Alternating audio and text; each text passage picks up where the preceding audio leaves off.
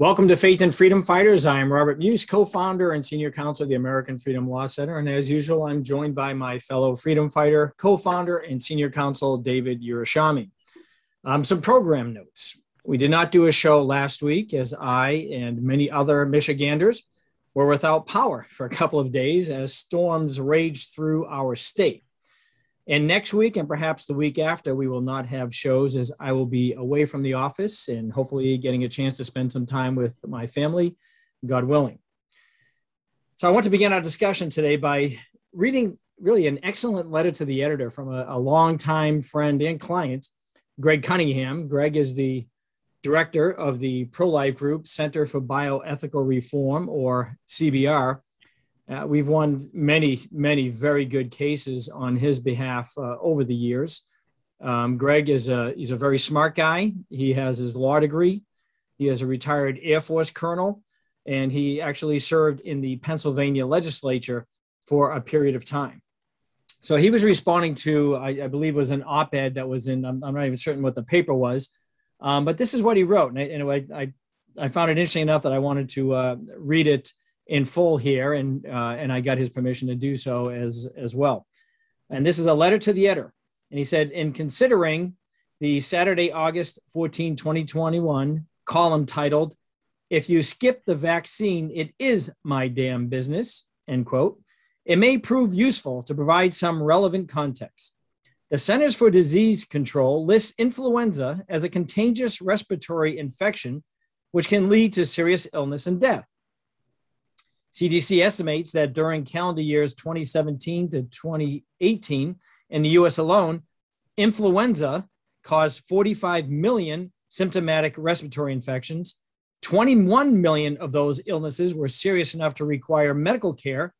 810,000 were sufficiently severe to result in hospitalization, and 61,000 of those infections proved fatal. Flu isn't COVID. But it is nonetheless a highly contagious respiratory infection, which can and does result in tens of thousands of deaths every year.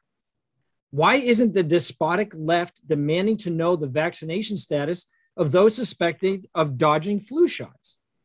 Why aren't we mandating masks for sufferers of the tens of millions of common colds, which can and do evolve into millions of cases of influenza? Prudence dictates sensible precautions, but who decides what's sensible and where does this end? When, for instance, will Big Pharma and its government enablers produce an adequately tested, ethically sourced vaccine? The North Carolina Department of Health and Services lists 16 different common contagious respiratory infections.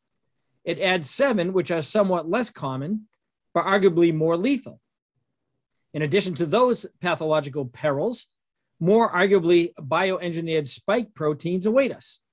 Will we be threatened with endless rounds of shutdowns, school closures, denials of access, and vaccine mask mandates each time a new COVID variant mutates into prominence?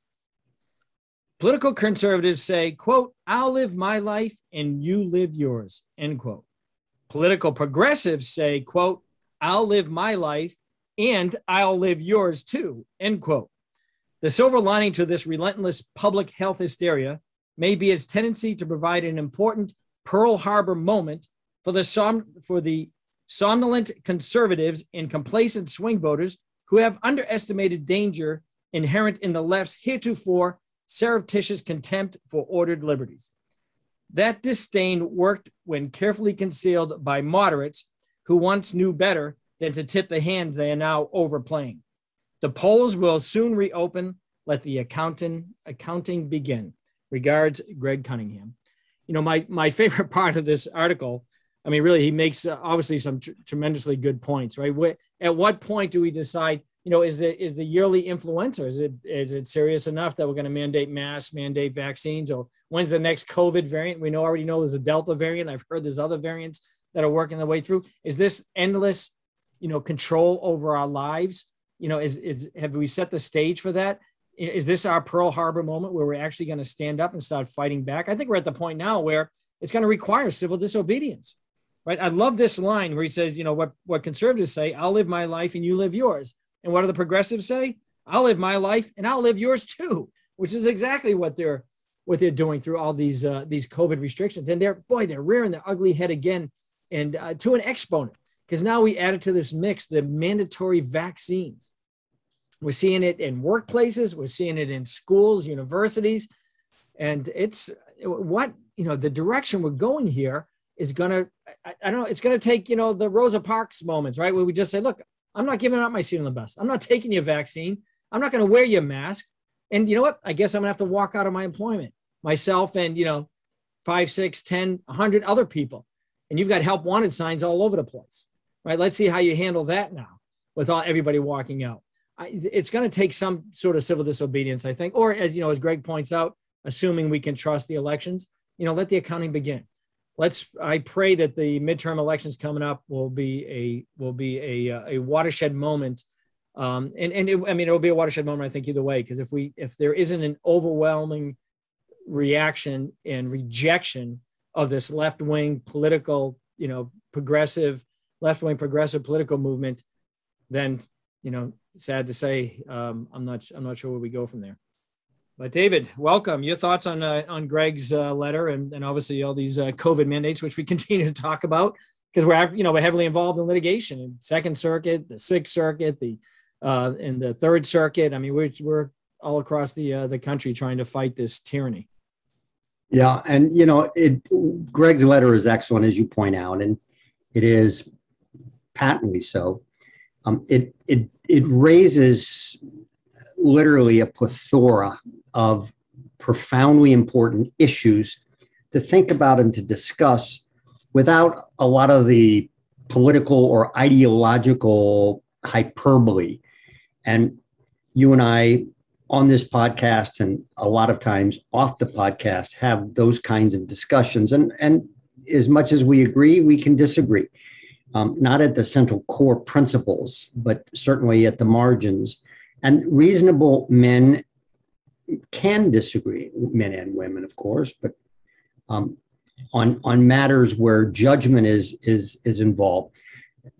For example, the idea that I live my life and you live yours versus I live my life and I live yours as an ideological position, i.e. the libertarian against the progressive tyranny, because that's what it leads to. But libertarianism, I live my life and you live yours, leads to nihilism as well. Libertarianism, i.e. no government and in its absolute form, becomes as tyrannical as progressive tyranny, because you can't have libertarianism. You can't have no government. We are created by our Creator, by God, to exist as peoples in nations. It sets that out in the Bible. 70 nations.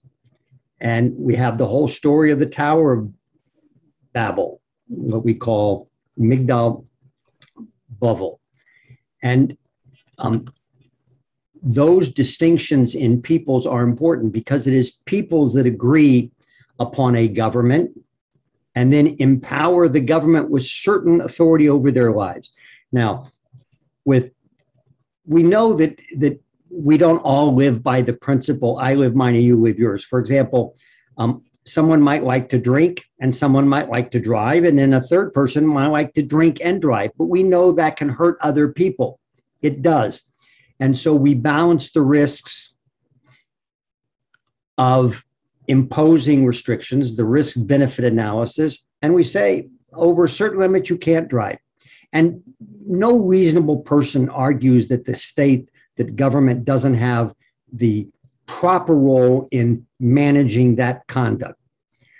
But the question of COVID-19 is of a different sort. Now, the progressives will tell you, yes, you can live yours, but just like drunken driving, you can't go out and infect people. Well, of course, if that's what they were really protecting against, there might be an argument, but that's not just what they're protecting against, because they're telling us that everybody with vaccines, it's very rare to have a breakthrough, but we find that there are a fair number of breakthroughs. The data on that is still wide open. But they say, but these people can infect other people, so everybody must wear a mask. Well, the other people could decide to stay home or get a vaccine or take the risk themselves as well. It's not like drunken driving, where the other person is entirely innocent. But even more to the point, when you and I first started litigating, and we see it now in the Second Circuit, the principle driving the fear of the judges who were simply saying, look, this is a crazy crisis. There's a compelling state interest. No one disagrees. And we can't be in the position of becoming health experts and bureaucrats. We turn this over to the bureaucrats. Out of fear, they tore up the Constitution and they said, this is a crisis. We'll get through it and then things can go back to normal. But now what have we learned? As Greg points out in this letter, we have other diseases that are there and mutating every year. Influenza, when I get my annual influenza shot, which has been well tested as safe, the fact is that I get immunity against those kinds of influenza viruses, but it mutates radically every year. And they have to guess at what they see emerging to figure out what the cocktail of influenza vaccines are required for this particular year. COVID-19 is not going away, not based upon what we see, and now maybe it does, but this isn't like smallpox. It's not like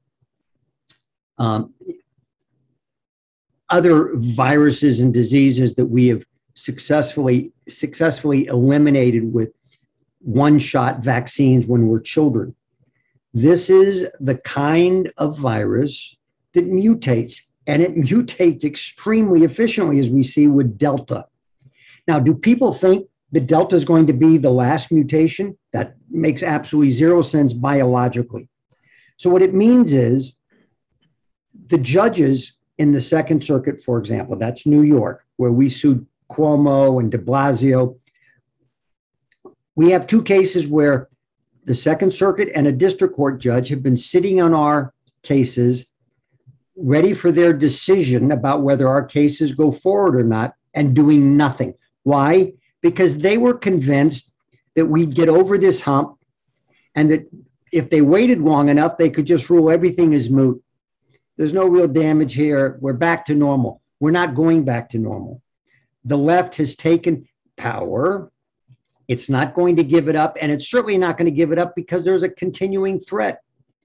So now the question is, are we going to live with restrictions on indoor gathering, on outdoor gathering, with masks and forced vaccines? We have, the case for forced vaccines has been going on since Jacobson, right? Since the early 20th century.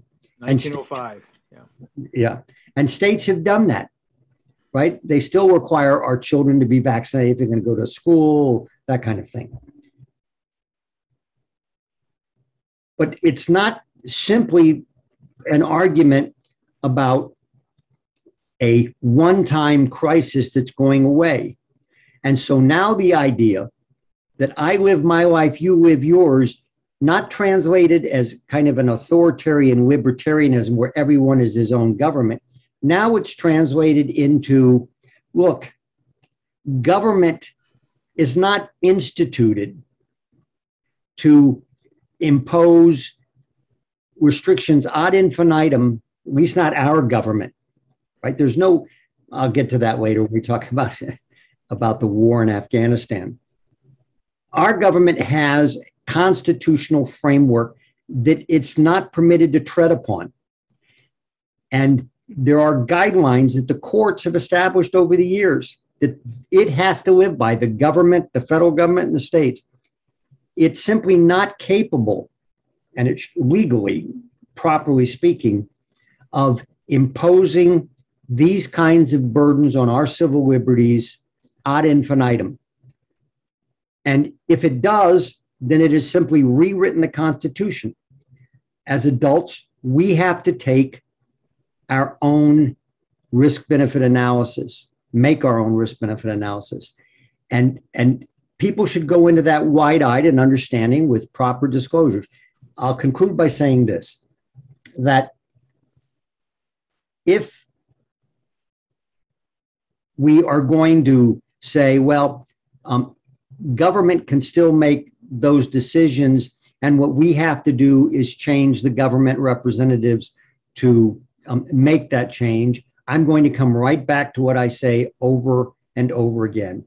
If the somber conservatives, as Greg, I thought, called them, the quiet conservatives, the folks who are asleep at the wheel, as it were, or simply saying, there's nothing I can do, they have to realize, as far as I'm concerned, that if they're relying on the ballot box, the likelihood of that being successful in the long term is slim.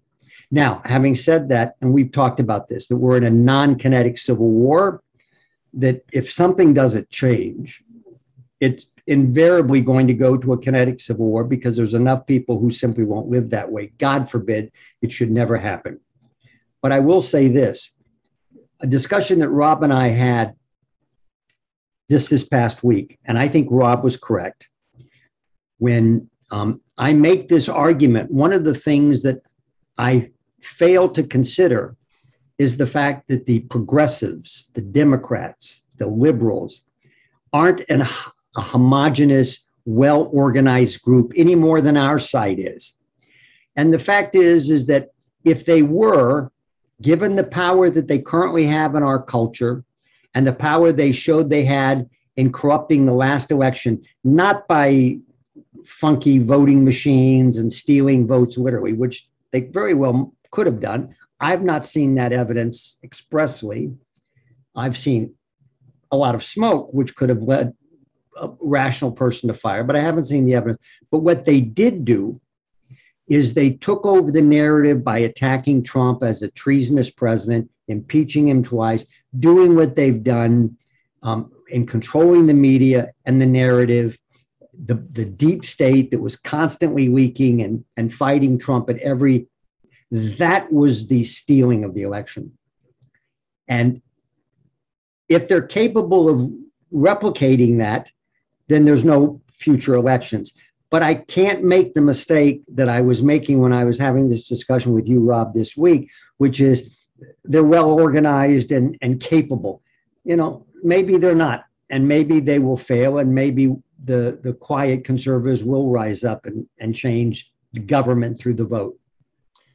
Yeah, a couple of follow-up comments before we switch gears to something completely different. One is, when my understanding, my Christian understanding of freedom, and this is where, George Washington said famously in his farewell address, that religion and morality are the indispensable supports of our political success. So you're making the point about libertarians. I don't put myself in the camp of a libertarian, because libertarians are essentially everything goes, right? Without these guiding principles, these Judeo-Christian principles that should guide freedom. Because from my perspective, freedom is the freedom to do that which you ought to do, right? And so you have these principles that guide that. Otherwise, you have, the libertarian side of it, you have its own sense of tyranny, as you do with these, on these progressives on the left as well. And we know famously has been said, power corrupts, absolute power corrupts absolutely. And that's where we are. Regarding your point about that, and it was a point that we were discussing earlier this week, Sun Tzu famously said, know your enemy. And you never want to underestimate your enemy. But we tend to, I think, overestimate the enemy in some respects. We look at him as this, sort of being this monolithic giant. And they're not. I read a very interesting book on the biography of Thurgood Marshall. And what was evident in that book, because Thurgood Marshall obviously had a big role to play in the civil rights movement and so forth, there was a lot of disputes between the Martin Luther King camp and the Thurgood Marshall camp, whether they should be doing this direct action, like the Martin Luther King getting out there and getting arrested, or should they just work their way through the courts and try to do it more civilly. And so even the whole civil rights movement, even though we look at it as being this monolithic, movement on the part of a large group of people who are mostly good intentioned, but it wasn't. It's not that case. And I think though what the left has is certainly they have the echo chamber of the media. So I think it makes it look like their footprint is bigger than what it truly is. And I think they're all operating on these little sort of smaller tangents, right? And then these tangents tend to coalesce into things that are bigger, right? They want to promote the LGBTQ, WXYZ and all these other issues. But we can do the same, and that's why I think it's important that we attack each one of these little tangents, whether it be at our own school boards, whether it be how we spend our money, supporting local businesses or these big businesses that promote this woke culture. And so I don't think people should be overwhelmed or despaired when you look at this, say, oh, look, they control everything. Well, they don't. I mean, I just think we view them as monolithic. And part of it was very interesting. I had a very interesting discussion with it was an opposing counsel of mine in a case that went en banc to the U.S. Court of Appeals to Ninth Circuit, which means the entire court, at least there, they have a quorum of the entire court, heard the case. It almost made it up to the Supreme Court. I sued the city and county of San Francisco. The opposing counsel, eventually, he's actually now a federal judge, was appointed by Obama. And we kind of got along because he was one of these sort of old school liberals. I think he's starting to have kids, his family's growing. So he's kind of growing a little bit more conservative values. Funny how that ends up working out. But we had this discussion and he said, the conservatives think that the left is monolithic, that we're always, he said, if anything, we're just the opposite. I mean, it's a bunch of people with a bunch of their own ideas. It's so hard to organize and get these people together to do something. It's like herding cats. He was looking at conservatives and saying conservatives are more monolithic and have more of a message that they all kind of agree on. And so it was kind of interesting just looking at it from the other perspective. I think it's something to bear in mind that this is not, plus they don't have God on their side. I'm sorry. The movement of the left is anti-God, right? And with God, all things are possible. And we know that the values that we promote, the Judeo-Christian values we promote are the true, the good and the beautiful and the right thing at the end of the day. It's going to be ugly in these fights, but we have truth on our side. Right, and before we go to Afghanistan, as it were, I will say this, and the last point you make, of course, is just absolutely true and doesn't require me to say so. It's self-evident, and that is there is a God, and that God has blessed this country in ways that are unimaginable, and will continue to do so in ways that are unimaginable. And that will be our saving grace, as it were, if there is one.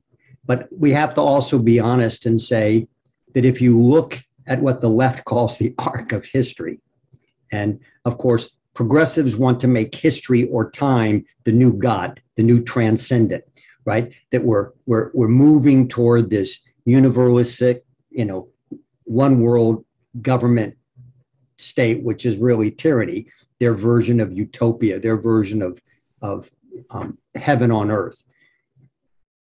And that, of course, is Hegelian, and that's a corrupted thought.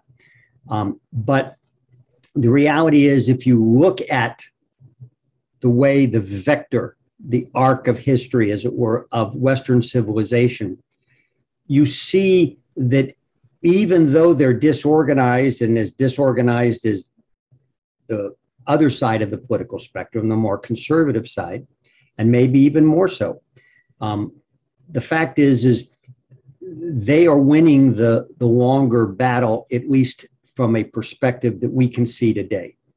And you can see that at the universities. You can see it at the elementary and middle level schools. You see it in culture, in music, in theater, in literature. You see it in many different fora and across many different platforms, social media. Now, that being said, again, things can change, and we've seen when things get to a point of, as it were, no return, people do rise up. You see it now with critical race theory and parents in certain school districts. But what you see it in, for example, Virginia and elsewhere, is where the progressives have gotten out front of the masses and then the masses will rise up. But you don't see parents rising up en masse in California, for example, except in some school districts. We have an example here. Beverly Hills went full on, the Beverly Hills Public School, for critical race theory. And we're sending little elementary kids in third grade, courses about this stuff. And a lot of parents protested because you have a lot of parents from Iran and elsewhere, immigrants that know what it's like to grow up in state-controlled societies.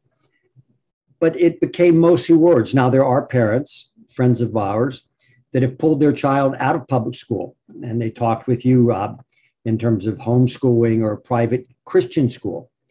And because they both work, I think they're opting for the private Christian school. But that's, if there's going to be an answer, for example, for that generation, that would be it. But very few are actually making that commitment. I know you told me that homeschooling is exploding, and whether it's exploding enough will be a question. But enough said on that. I think the ultimate point is that while they might not be a monolithic, well-organized, well-greased movement, they seem to be winning the overarching battle of which way this country is going.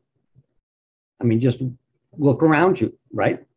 I mean, who would have thought when I was 30 years old that the so-called LG alphabet soup thing would be what it is, that the idea of systemic racism would be where it is, that we would be as politicized as we are, where foreign policy becomes a matter of open public debate with regard to attacking our national security interests. In other words, it used to be where politicians had those debates and people had those debates, but politicians didn't go out into a public forum and carry on and as if what should be private in this country was for the world to discuss. I mean, that's just a small matter, but things have changed. No doubt. Got to fight back though, and we're doing that. Yep. Right. Do it in your families first and foremost, right? You mentioned about, the homeschooling. My wife has been homeschooling our kids for 30 plus years, and it is growing. The homeschooling movement, to me, that's one of the biggest countercultural grassroots movements out there, is the homeschooling. And people got very, very frustrated with what the public schools are doing, on again, off again, virtual, not virtual. And just as an aside, and I want to get to the next issue here because we're for time purposes, but I know one of my daughters teaches at a Catholic school, and there's a lot of public school kids that are trying to get into the Catholic schools, and there's obviously capacity limitations and so forth. But a lot of the kids that are coming from the public school that are coming into the Catholic schools, into the parochial, the private schools, often and I know in this school, in most schools, they require them to do some testing, pre-testing, to see where they grade out for when they come into the school. And almost all the public school kids were grading a year behind. Right, they lost an entire school year because of this COVID and how the public schools failed doing that. But these Catholic schools, I know the ones around here, they've been able to go, even when they had to do the mask stuff and so forth, they managed to have in-classroom instruction for the vast majority of the time. And it's made a difference with the kids. It makes a huge difference with the kids. And leaving aside all the things we've seen with the suicide and the drug overdose and everything, I mean, it's just horrific what we're doing to these kids in the name of protecting them from COVID, when as a demographic they almost have very little concern under COVID. So as not to prevent us from getting to another sub, let me just this, just the idea of mask wearing. So someone made the point to us that they're finding that children, in fact, my friends who took their child out of public school made the point that they're finding that children who were born, those early young ones, toddlers, that lived this past year and a half with people wearing masks, their IQ levels have dropped precipitously. Now, I haven't confirmed that, but it's clear. My little grandson, who was just born 3 months ago, he's now beginning to smile and move his mouth, but you see him watching his Zadie, his grandfather, doing it. And he's learning from me when I'm always smiling, or his bubby, his grandmother is always smiling, or his mother or father. That's how children learn. They watch faces, they learn what expressions are, and they mimic them because they see that when I seem happy, my face is tied to that. It's not a conscious thing, it's a subconscious learning process.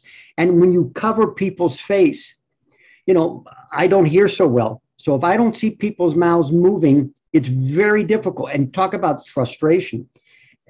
And as trial lawyers, we naturally read body language. And if you're a good trial lawyer, you've learned to read microfacial expressions. It's things that most people don't recognize. I look for these all the time when I'm talking to people. Do they understand what I say? One of the reasons I like Zoom rather than conference calls, and I require Zoom most times, is I want to see if people are hearing and understanding, and I can only do that if I can see their face. If they're like this, I can't tell that much. Those are the problems that we've imposed. That cost, and is Fauci doing the cost-benefit analysis on what it's doing to our little children?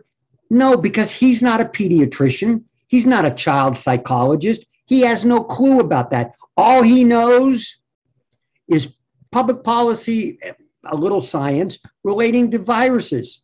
That's it. All right. So we are getting close to running out of time here, but I want to switch gears in a big way and discuss an issue that is very much on the front pages today, and unfortunately may be for some time, and that's this Afghanistan fiasco. This certainly looks like Biden's Saigon moment, as we now have burned into our collective memories the images of these aircraft attempting to take off with people literally hanging onto, the aircraft's fuselage and wings and so forth. It's reminiscent, certainly from a political perspective, of the famous photo of helicopters taking off during the fall of Saigon. This botched American exodus has no doubt emboldened the Taliban, a terrorist group, and other terrorist groups as well. As some of you may know, David is an expert on the Middle East and terrorism and Sharia. In fact, that's how we first connected back in 2008, I think was the time frame. We challenged the huge George W. Bush bailout, the so-called TARP money that was spent, particularly as it related to the billions of dollars given to AIG. AIG, which is the world's leader in Sharia-compliant financing. So as a result of that bailout, billions of dollars of our tax money was funding Sharia, and consequently, it was funding terrorism. Now, we won a very important first round in that federal court case, and it opened the door to discovery, where we were able to trace millions of tax dollars going to fund Sharia projects in violation of the Establishment Clause. But politics played a large role in this case, and we ultimately lost on the final decision. Now, we're going to have to do an entirely separate podcast on that case someday, because it's very, very interesting. If you remember, David, we were taking the deposition of the Treasury official who was responsible for that TARP program.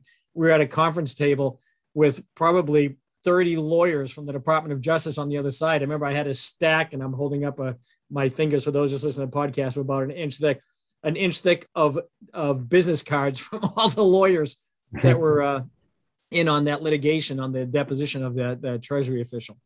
So that we're going to have to cover that in another case, another podcast or two altogether. It's a very, very interesting case. But today we're going to discuss Afghanistan, right? Because that's on the front pages. And to me, the question is, do you think, and, there's a lot to discuss about this, about whether our mission there was appropriate or not. And, Andy McCarthy, our good friend Andy McCarthy, we mentioned him many times. He wrote an article back in July 13th, titled Afghanistan, Exit But No Strategy. And he posed this question. I think, to me, this is really, at the end of the day, the very important question when you're looking at it from a national security perspective, right? That's why we employ our militaries, for national security. And I want to also just bear in mind, Clausewitz, the famous historian of war, and he famously said that war is a continuation of politics by other means. Our military is always the best trained and best prepared to do the military part of it. The problem is the political part of it is what typically falls apart. And that's what we've seen in Afghanistan, in my view.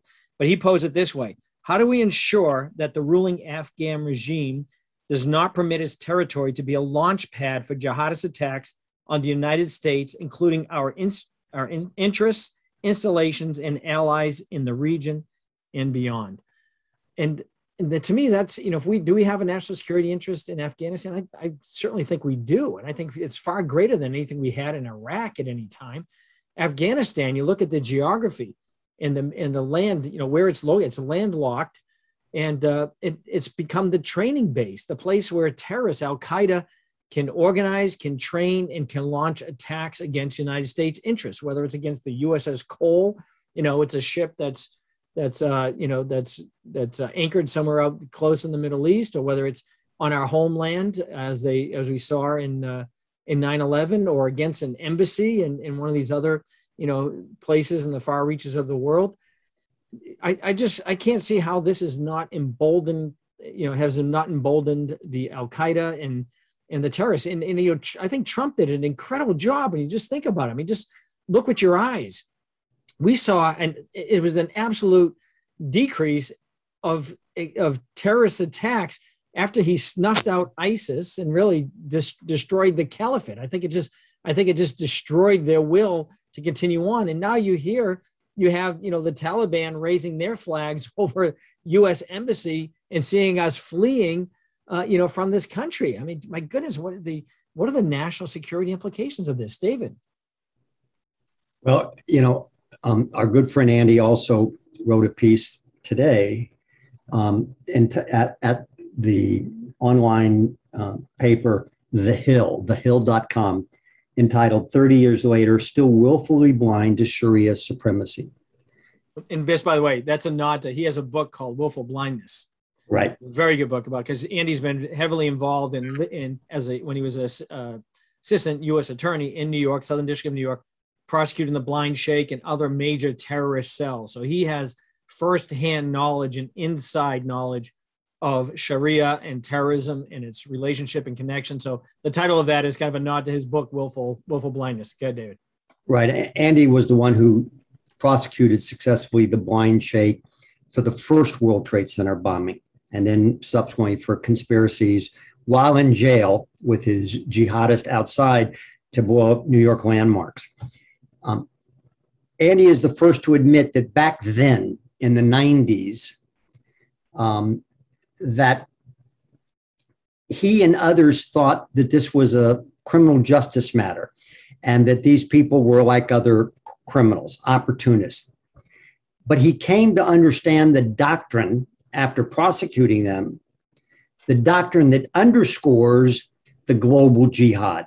And it doesn't matter whether you're a Sunni Muslim, a Shia Muslim, a Pakistani, a Filipino, a Uyghur in China, from anywhere in the world, Saudi Arabia, Pakistan, the fundamental doctrine of Sharia, Islamic law, is that Islamic law must dominate the world, must be the guiding legal doctrine.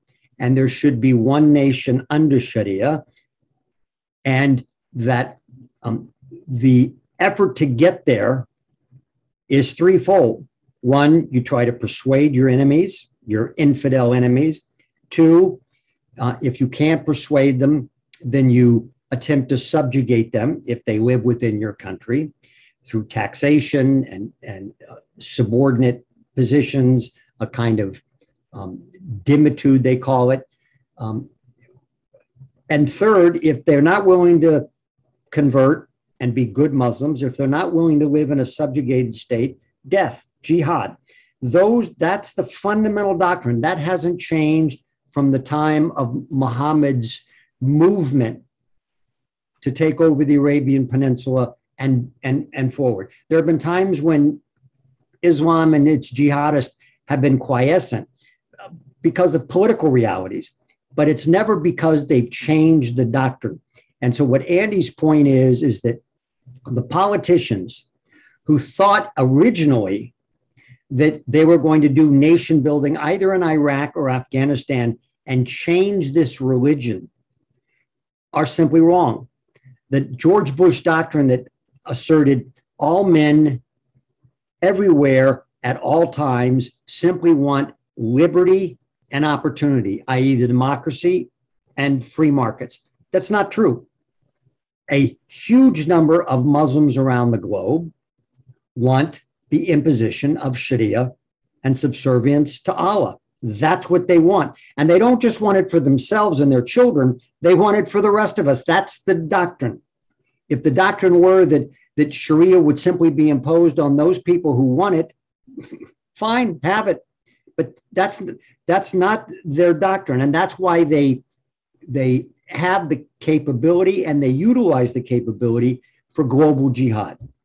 That being said, the idea that you were going to negotiate some kind of peace with the Taliban or some kind of peaceful resolution is just an absurdity, because that's not their doctrine. You know, Rob, you mentioned Clausewitz, and I had a close involvement with a colonel involved, the Air Force colonel involved in military intelligence for years. And he wrote many essays on and talked with me at length about Clausewitz.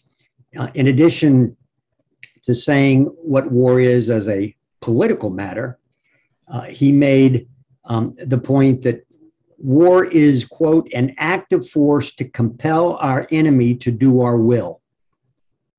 And further, quote, the total means at his disposal and the strength of the will determines the outcome. In other words, the winner of a war has to have two components. Has to have capability or opportunity, and he has to have the will. Mm-hmm. The United States, as we know, has overwhelming capability, but we don't have the political will to fight any kind of long war as a result of the Vietnam debacle, or maybe even anyway. Mm-hmm. War is to be fought, at least by free nations, to get in, do the job, and get out. Now, what we find under this global threat of jihad is that's not so easy, because they're not organized as a Nazi government or as a Stalinist or Soviet government. They're organized across a billion people spread around the globe, focused in Muslim countries, but not necessarily operating through governments. And so it becomes a much more difficult task. You and I have talked at great length about what to do about an Afghanistan or what's going to become of Iraq. The truth is, Iraq has been going toward Iran, you know, up and down, but moving in that direction. Iran will not let Iraq become an absolute chaotic environment. They will reach into Iraq and do what has to be done to control it and turn it into a satellite state, if it isn't already. But Afghanistan is going to become what we already are seeing. It's going to become a Sharia-driven sovereign, and they're going to allow Al-Qaeda and other Sunni groups to operate their jihadist groups with a relative free hand. And that's going to require an engagement by the U.S. to protect our national security interests. How that's done is going to become the complicated part. Yeah, you know, when I see these, you know, these soldiers and Marines, you know, you see them in the Wounded Warrior commercials, giving up life, giving up limb, really giving their lives for, you know, being over there in the Middle East. And it's always like, you know, and I think for most Americans, like, what are they doing there? You know, why are we losing our, you know, our men and women over there for what? To, you know, to support up a, you know, another Sharia based, you know, Islamic country, which can't get out of its own way.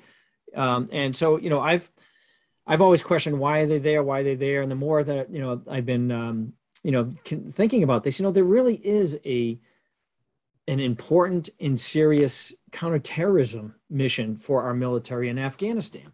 You know, but how do you accomplish that, right? That's always the problem. And I was in the Marines for 13 years, and I was a major, and I was a ground pounder, so I have, you know, a rudimentary understanding of you know, tactics and things. But on the broader political perspective, because you have to have the politics, right? Because I think when we first went into Afghanistan, quite frankly, when you compare Afghanistan to Iraq, I think there was more of a national interest in what's going on in Afghanistan as the base of the terrorists than anything that was going on in Iraq. The Iraq thing still to this day to me is very troubling, and the number of lives that we lost there. But Afghanistan, and I think we went in there to make sure that it wasn't a safe haven for terrorists, that they could launch their attacks against our national security interests. And if that was our limited mission, what is the force structure that's required to be there? Because we have troops deployed all over the world. In the Marines, I did they call it a UDP, unit deployment program, where whole battalions go out to Okinawa, and you're there for 6 months, right? Because we have, obviously interest in the Pacific. We have troops in the, in Korea with the, near the DMZ. We have troops in Europe, in Germany. Now those troops, in Afghanistan, it's a little bit different, because you've got these constant terrorist attacks against them, and as opposed to, in Germany and Korea and so forth, we have very relatively secured bases, short of, war, the balloon going up, and, North Korea coming across the border and so forth. But they're not going to have that constant, IEDs and these hit and run terrorist attacks, these suicide bombers. I mean, those things are realities in the Middle East that aren't elsewhere. So there's force protection that's going to be required for the forces there. But you can't just, indiscriminately bomb, because, especially the territory there, there's caves, there's it's very rugged terrain. People have this Hollywood view of what bombing a bomb can do on the ground, but you're well fortified in the ground in these tunnels. They're not going to touch you. And you need to have guys on the ground, boots on the ground, to have eyes on, to be able to identify targets, to be able to direct and control the close air support or the missiles and the likes. Not to mention, when you're sending these pilots over there, they can have malfunctions. You can have them, they can get shot down. You have to have a way to be able to bring these pilots back. Most of those prisoners that we saw, in the Hanoi Hilton, and so many of them were pilots that were shot down, right? Every time when we went on deployment and we launched aircraft and we were, at sea or wherever, we always had what's called a TARP, T-A-R-P, a tactical, tactical air and recovery patrol. It was a mission to be able, if you had an aircraft go down, you wanted to recover the pilot, right? The pilot needed to know that there was forces that were ready to go in case he got shot down or he went to the ground, that there was going to be somebody that would come in. It was a tactical, what was it? Tactical recovery of trap. I'm sorry. I was confusing the TARP money with trap.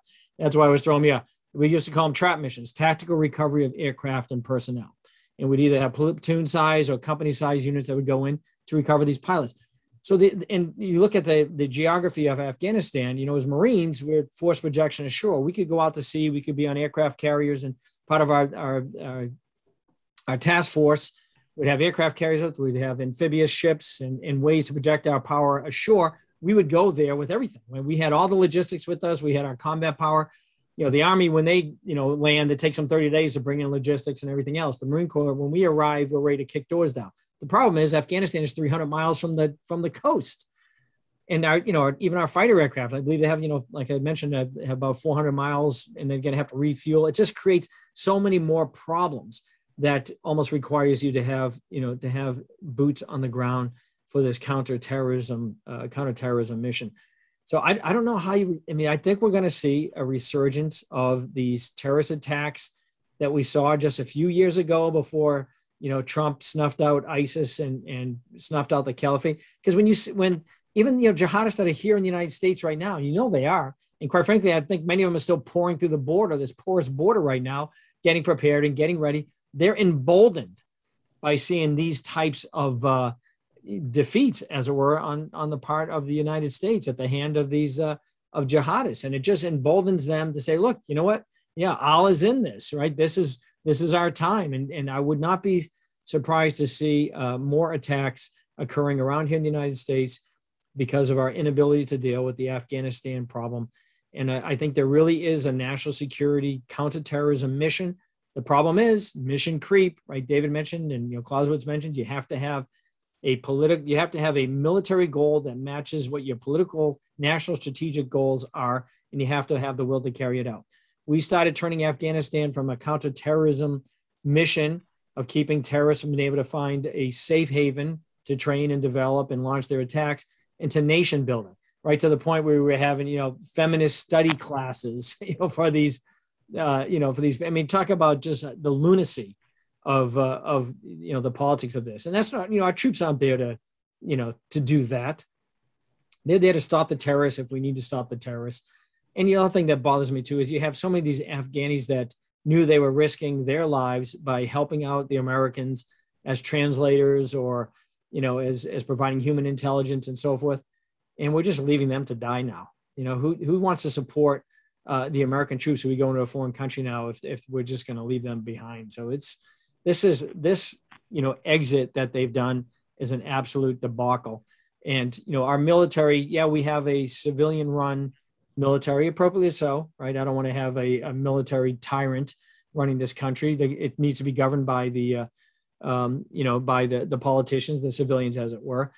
And you got the troops out there who doing what they're required to do and what they're asked to do. But that go-between is the generals. And I just think we have horrible generals right now. Either they're too political or they're just not smart and they can't figure this out. This is a debacle, and I think it's, we're not going to see or hear the last of it just over the next upcoming days about this exodus, because it's going to have long-term, I believe, national security implications, because now the terrorists are going to have a safe haven once again to launch attacks against the U.S. interests. Yeah, and mentioning the generals, and the fact is that the generals who reach the level of 4 and 5 stars, as you know, and go into the Pentagon, these are political animals. These are less military animals than they are political, because they wouldn't have been able to go through the ranks without upsetting people and becoming the favorites of the politicians who promote them without that. And when there's no question that in my mind, at least, that the negotiations, even by the Trump administration and Obama before him with the Taliban, was wrong. I don't believe Trump would have made the kind of mistakes, and I think he would have corrected them, that Biden is now making and not correcting. But what I don't like is when the retired generals, and especially David Petraeus, right, this pig of a man, unfaithful, committed just one felony after another with top secret information, got away with it, disgraced, had to resign from the CIA. But he's criticizing Biden and talking about all their alternatives. This is the man who engaged in so-called counterinsurgency in Iraq, claiming great victory, or that he was going to, when he was in Afghanistan, that he was turning things around. Counterinsurgency is simply another approach to nation building, where you think that you're somehow going to gain the respect and the assistance of the local populations and change the facts on the ground. You might do so while you're there, and you might, get support and make alliances with some of the tribal leaders while you're sitting with full force support in that little town, Mosul, or wherever it may be. But the moment you leave, if you deny the reality of a Sharia grounded based society, you're ignoring the doctrine of know your enemy. And he did blindly. And that's why Iraq is a mess today. Counterinsurgency accomplished nothing. And when we blamed Obama for leaving early, sure, he abandoned, just like Biden is now doing. But the status quo was not going to fix anything except lose soldiers, human lives of ours at great cost. That's not the answer either. Maintaining the status quo of what we were doing in Iraq or in Afghanistan certainly was not the right answer, but not addressing the problem and either saying this was Biden's answer to us. Well, I had two alternatives. I could have stayed the course. In fact, what I would have had to have done is go back to the full-scale war and engage the Taliban at every turn and engage in counterinsurgency and all this other nonsense. Or I had to follow Trump's lead and take the troops out according to the agreement, which of course he didn't do exactly. It was supposed to be in May and he took until now. But those aren't the two alternatives. He wasn't locked into putting in another, 500,000 troops in a war that should not be fought in a way that is not going to win an objective and get it done, or protect our national security interest long term. Anyway, that's what I have to say on this subject. Yeah. What's your take? Do you think we're going to see an increase in terrorist attacks here in the short term, both not only our national interests overseas, like embassies and ships that might be pulling into foreign ports, but also here on the homeland? Well, there's no question. First of all, the Taliban, as we're already seeing today, are going to impose their Sharia will on the Afghanistan people.